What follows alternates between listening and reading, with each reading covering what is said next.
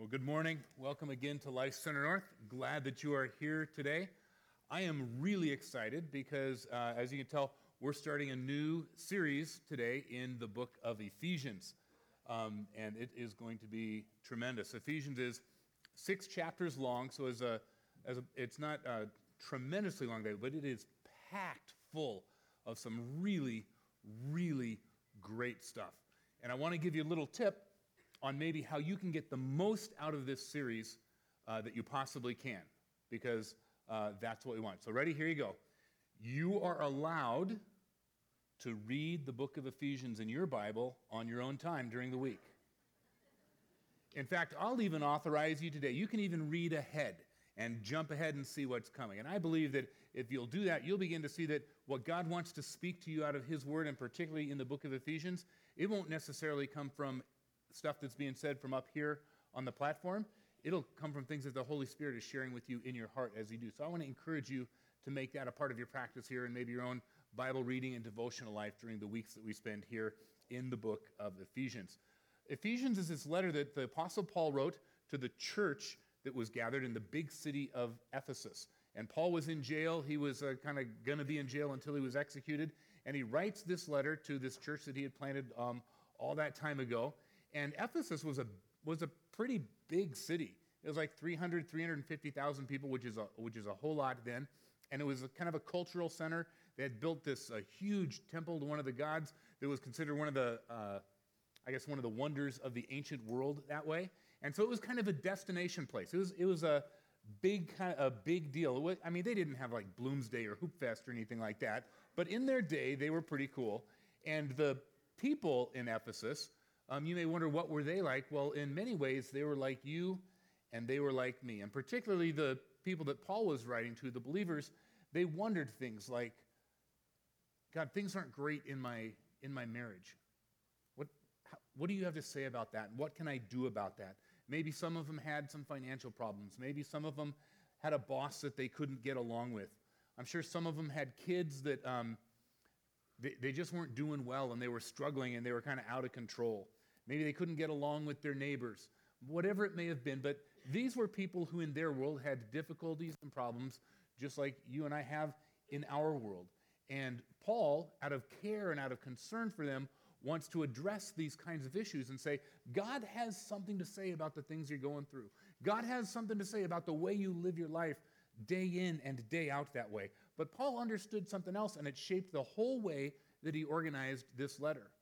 Because while he's going to get around to talking about the way that these people can live their lives and the things that God wants to do for them in the particular circumstances of their life, Paul realized it was a little bit premature to just jump straight to how they were going to live. Paul understood that for followers of Jesus, how you live has to flow out of who you are. And who you are is the direct result of stuff that God has already done in Jesus Christ. Paul understood that when Jesus died on the cross and that when God raised him from the dead, those things that he did changed who the followers of Jesus would be on the inside. And that over time, then that would play out in the way that they lived their lives. And so Paul organizes his letter. He's going to spend the first part of his letter, it's going to be very theological. A lot of ideas, a lot about stuff that God has already done and what it means and how it changes our identity. And then in the second half of his letter, he's going to one by one start ticking off those just very practical applications of how it is that Christians can live their lives in view of who God's made them to be and who he is and what he's done that way. And so that is what he's going to do. So as far as Paul is concerned, and as far as we're concerned this morning, we're going to start with this first chapter, which is really strong in its statement of the very things that God has already done in the person of Jesus Christ. And if you have your Bible with you this morning, you're going to want to get it out. And you're going to want to follow along here in just a moment. So if you've got one of those old school Bibles with the pages and stuff, you can break that out. That's pretty cool. If you've got one of those Bibles that's on a phone or a mobile device of some kind, we want you to get that out and go to Ephesians chapter 1. We promise you that none of the people with the paper Bibles are going to look and scowl at you and think that you're taking text messages, unless you are. And then they'll know. And the reason that I want you to follow along is the passage we're going to read, kind of verses 3 to 14 in chapter 1, it's a difficult passage. I mean, it's full of some big ideas, it's full of some big words, and it actually contains several of the longest run-on sentences in the Bible. So if you're like one of those English teacher types who really gets excited about good grammar and well-constructed sentences, you're going to bail out early, because Paul's a wreck in this particular passage. In fact, I'm convinced that when we get to heaven, there's going to be a little old lady wandering around apologizing to everyone. She's going to say, I was Paul's fourth grade teacher, and I'm sorry. I can't tell you how many times I told him, Paul, one idea, one sentence, but he wouldn't go with it. So he just keeps layering these ideas after ideas. That's how it's going to be. So if you can follow along, that's going to help. But even if you don't have a Bible right in front of you, that's okay. What I want you to listen for in this passage is this. Listen for the list of things that God has already done for you. Listen for the things that have already been taken care of because of what Jesus did. Because those are the things that shape who we are, right? And that's what's going to shape how we live moving forward. So, here we go. Ephesians chapter 1, verses 3 to 14. Praise be to the God and Father of our Lord Jesus Christ, who has blessed us in the heavenly realms with every spiritual blessing in Christ. For he chose us in him before the creation of the world to be holy and blameless in his sight. And in love, he predestined us for adoption to sonship through Jesus Christ, in accordance with his pleasure and will, to the praise of his glorious grace, which he has freely given us in the one that he loves. In him we have redemption through his blood, and the forgiveness of sins in accordance with the riches of God's grace that he lavished upon us. With all wisdom and understanding, he made known to us the mystery of his will, according to his good pleasure, which he purposed in Christ, to be put into effect when the times reach their fulfillment, to bring unity to all things in heaven and on earth under Christ. Okay, take a breath. We're most of the way through. We can relax. You're hanging with me. If the person next to you is asleep at this point, nudge him, wake him up. Paul's still going. In him we were also chosen, having been predestined according to the plan of him who works out everything in conformity with the purpose of his will, in order that we who were the first to put our hope in Christ might be for the praise of his glory. And you also were included in Christ when you heard the message of truth, the gospel of your salvation. When you believed, you were marked in him with a seal, the promised Holy Spirit, who is a deposit guaranteeing our inheritance until the redemption of those who are God's possession, to the praise of his glory. That's a lot of words. That's a lot of ideas. There's a lot going on there, and it's very powerful stuff. I want to spend the rest of our time this morning just dissecting a little bit of that and getting in better and better touch with all the things that God has already done so that we can look at them and enjoy. And Paul begins this whole process by kind of saying, helping us to recognize that God has blessed us. And I want you to know that God has blessed you, whether you necessarily recognize that or not. You see, we all have the temptation when our life is going great and things are going well, we go, oh, I am so blessed. And then when we get sick, when the job goes away, when there's not enough money to pay the rent, whatever it is, when times are hard, when relationships are broken, we don't feel blessed anymore. And what Paul would say to us is, no, he has blessed us in the heavenly realms with every spiritual blessing in Christ. Every spiritual blessing that's in Christ, he has blessed you with already. And that's true whether your life looks great or whether it looks really hard right now. We understand that even in the process of difficult times, God is there blessing us in the person of Jesus Christ. And then in the next couple of verses then, Paul is actually going to outline some of these specific blessings that he offers us. And the first is this. It says he chose you. Do you realize that you have been chosen by God and that took place before creation ever happened?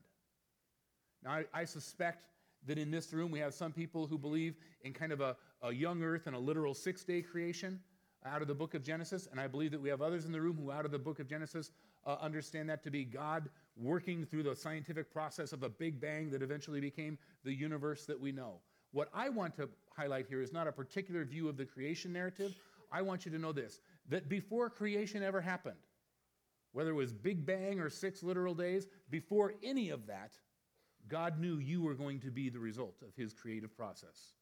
He knew that when he began the creation of the earth, that it would play itself forward in human history and that one day you would exist. And back then, before it took place, he chose you by name, knowing your strengths and your weaknesses, knowing the places where you are awesome and the places where you are less awesome. He said, I want you.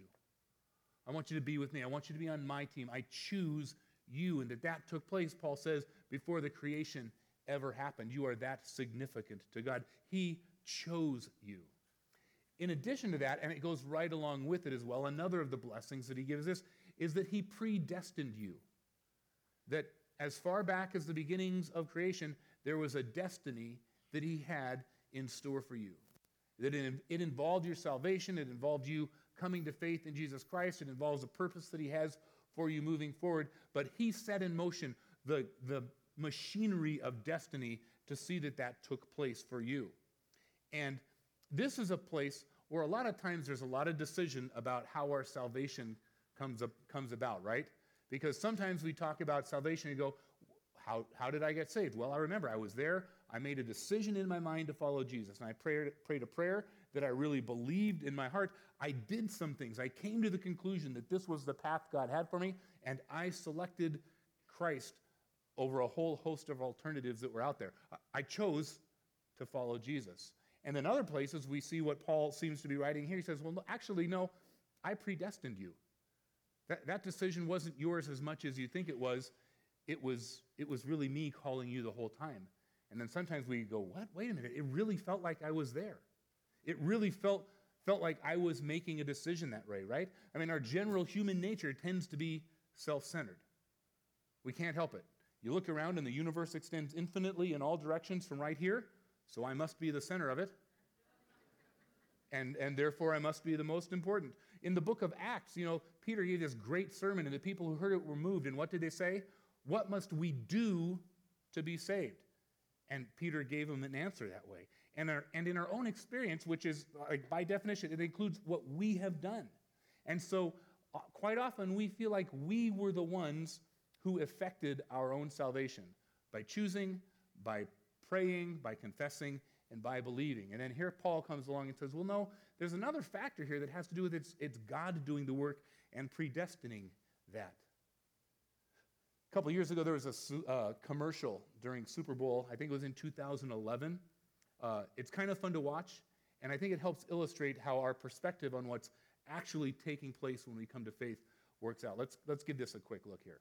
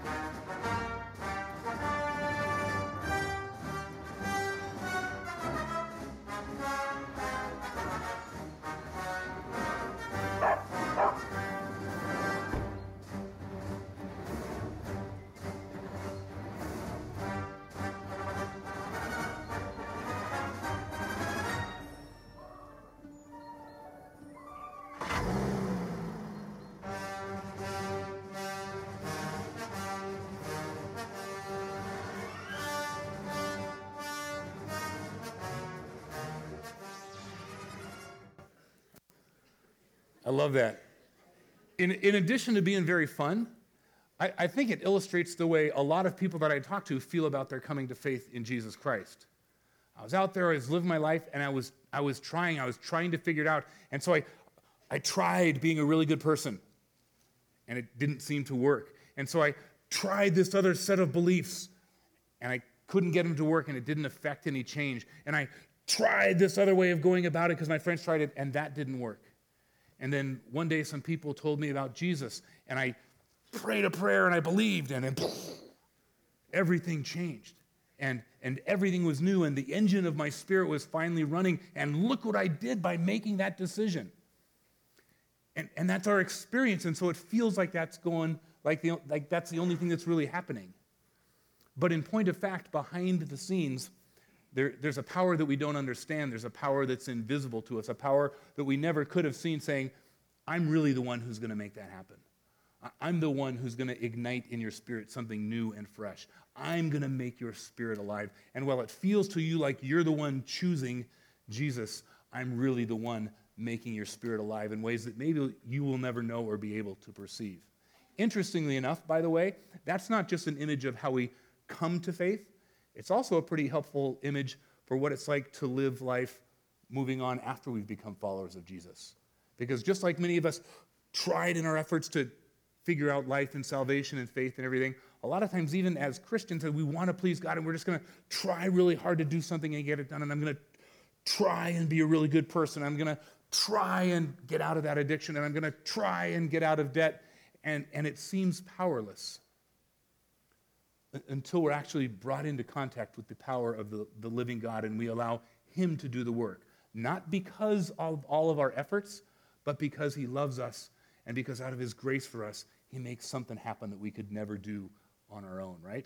And so that's why we have things like Rooted, because we want to do whatever it takes to grow and to get connected to God and to others and to our future and his purposes, right? We want that and we want to try, but there are some things that we can do that really connect with what it is that God wants to do in his power, and Rooted is one of them. It's why we have programs and classes like Financial Peace University for those who want to try really hard to figure out how their finances are related to their faith, to try to figure out how they can get out of debt and become more generous givers and be blessed by God in that area, right? But it's not really about human effort. It's about connecting with the power of God that stands behind all of that. That's why we do the various things that we do. Not because all the human effort accomplishes much, but because by doing so we get in touch with the God whose power we may not fully understand, but whose power we absolutely need in that way. So yeah, he has blessed us entirely. He chose us. He predestined us. And then it says he adopted us.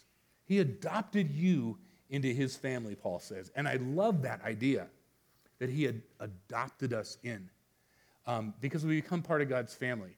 But I do want to mention this where adoption into God's family is concerned. A lot of us understand that when we come to faith in Jesus Christ, we become part of God's family, his beloved sons and daughters. But I talk to a lot of believers who labor under the fear that, yes, God has adopted me in, but if I don't perform at a high enough level, he's just going to kick me back out. If I don't measure up to what it means to be a member of God's family, he's going to kick me out of the family, and then I won't have that eternal inheritance. And it's interesting to me. Paul writes about adoption, and he's writing from kind of within the Roman culture there. And here's how adoption worked in the Roman culture. If you had natural-born children of your own, you could choose to include them in your will and leave them a part of your estate if you wanted to. And if you didn't want to, you didn't have to. You could cut them out for any reason that you wanted. Parents I see going, yeah, that's right. That'll shape them right up. But this was the interesting thing about adoption. If as a Roman citizen you formally adopted somebody into your family, you no longer had the right at any point along the way to write them out of the inheritance. To adopt somebody into the family from the outside, the moment that adoption became formal and legal, it was permanent.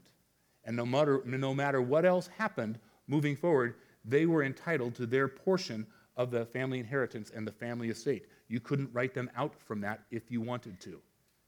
Isn't that interesting? That's the picture Paul uses. God has adopted you. He has brought you into his family.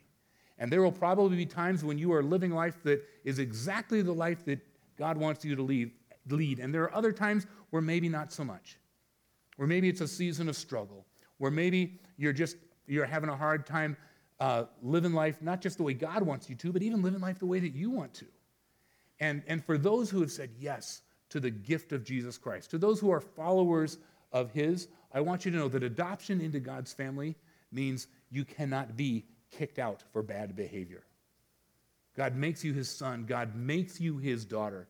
And you continue to be his son and daughter in that way, even at the points at which you fail. He will never leave you, forsake you, or give up on you. That's a powerful thing to be adopted in that way. That's one of the ways that we have been blessed. Another way is this, that God has extended his grace to us. That's what Paul talks about. He says extends grace, that the things that we don't deserve, God continues to give us. He responds to us not in the ways that we deserve, but he responds to us out of his own love for us. And specifically, he gives a couple of pictures of that. The first one that Paul mentions there in Ephesians chapter 1 is this. He says that he redeemed you. He redeemed you. And that's a word that doesn't have the same meaning today nearly as strongly as it did back then. But when Paul spoke of redemption, there was a very clear image that he had in mind. The adoption is a family picture, right, of what God has done in Jesus Christ. Redemption is a different kind of picture for the same reality. And it's this: redemption is what happened when you were a slave, a servant, that when you had a master that you had to serve and you had no way out of the slavery that you were in. When you were a slave, the only way out was for someone to come and pay for your freedom. And if they would do that, they would say they were redeeming you. They're giving something up and they're setting you into a life of freedom. There are a lot of ways to become a slave. You could become a slave by being born a slave. You could become a slave by being on the losing side in a battle and being captured and then being in slavery that way. If you were in horrible financial circumstances, you could sell yourself into slavery to get out of the debt and your family would be free of debt. You just have to work. But the one thing you couldn't do once you were a slave was to buy your way out. You didn't have the wages. You didn't have the financial wherewithal to do that. Once you were a slave pretty much for good unless someone else came in and said, I am willing to pay for you what you are not able to pay in order that you might be free. That process was called redemption. And Paul says that's exactly what God has done for us in the purpose of Jesus Christ. That we were slaves to sin. We were indebted because of the cost of our sin. We owed a debt on our sin that we could not pay on the one hand. But secondly, sin ruled over us. It mastered us in a way that we could not break free from. And Christ's work on the cross was the payment that said, here, I am giving in payment my blood so that you may be made a free person again, free from the debt that your sin has incurred and free from the power of sin in your life. That's what God has done for you in the person of Jesus Christ. And right alongside that, Paul writes, and he has forgiven you.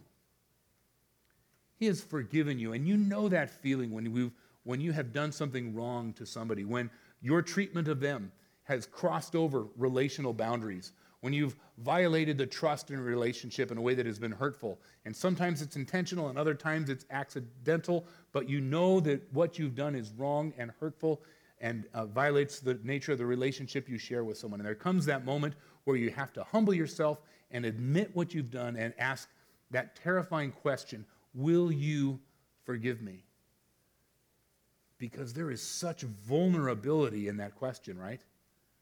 That moment when we acknowledge that we're the ones in the wrong and we leave the ball in their court to decide, will you or won't you forgive me?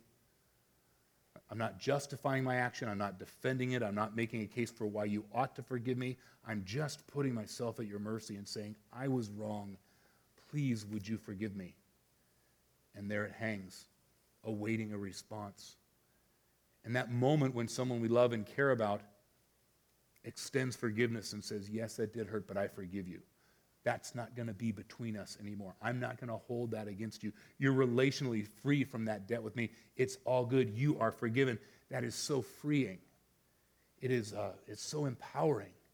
It makes all the difference, right? Such peace comes as a result of it. And maybe what I love most about this passage is this. Paul says that the forgiveness is part of the riches of his grace that he lavishes upon us.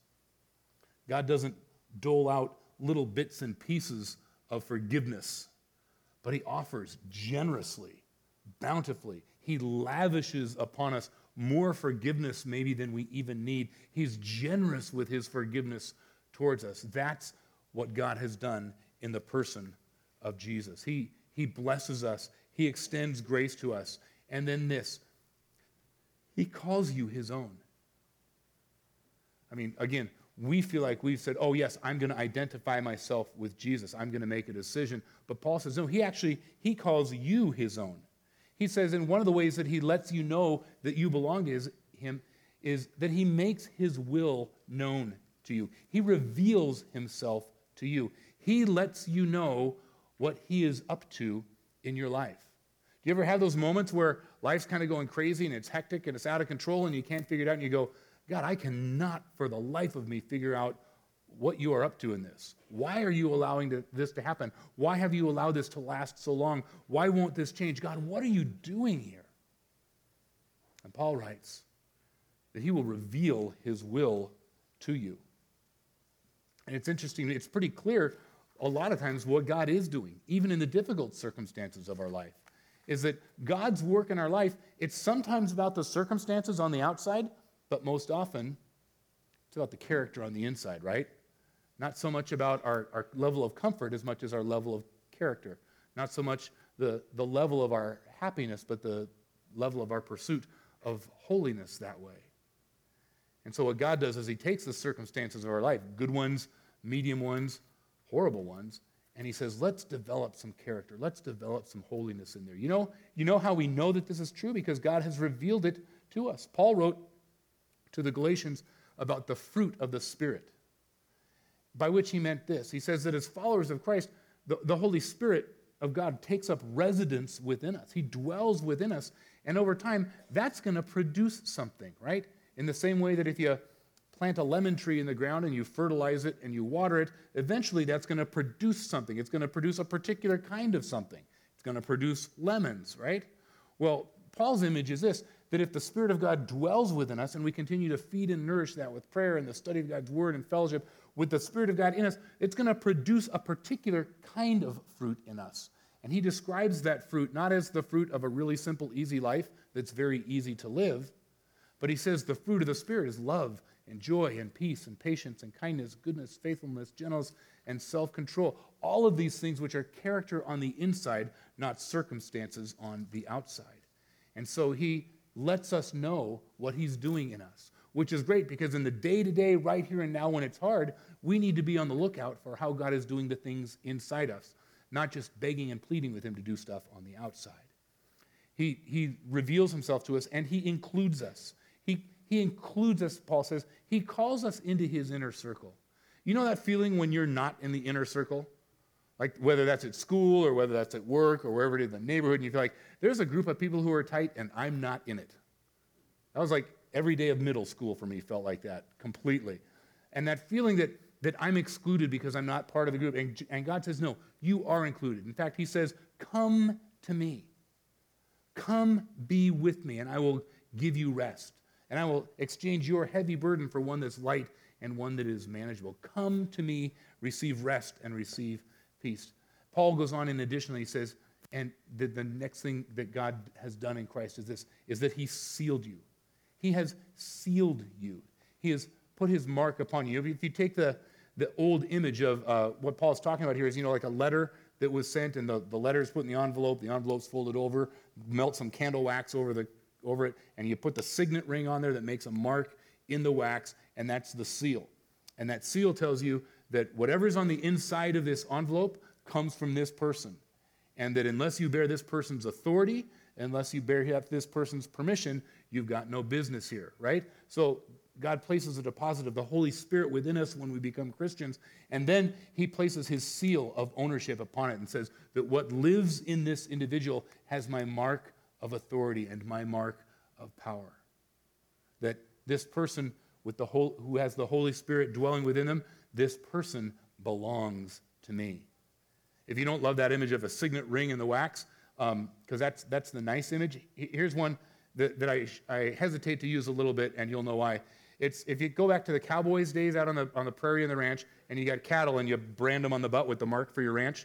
I was just a little hesitant about calling you all a bunch of cattle and stuff, but you understand that once a cattle is branded with that mark, right, then that cattle is instantly identified to one and all as irretrievably belonging to that particular ranch.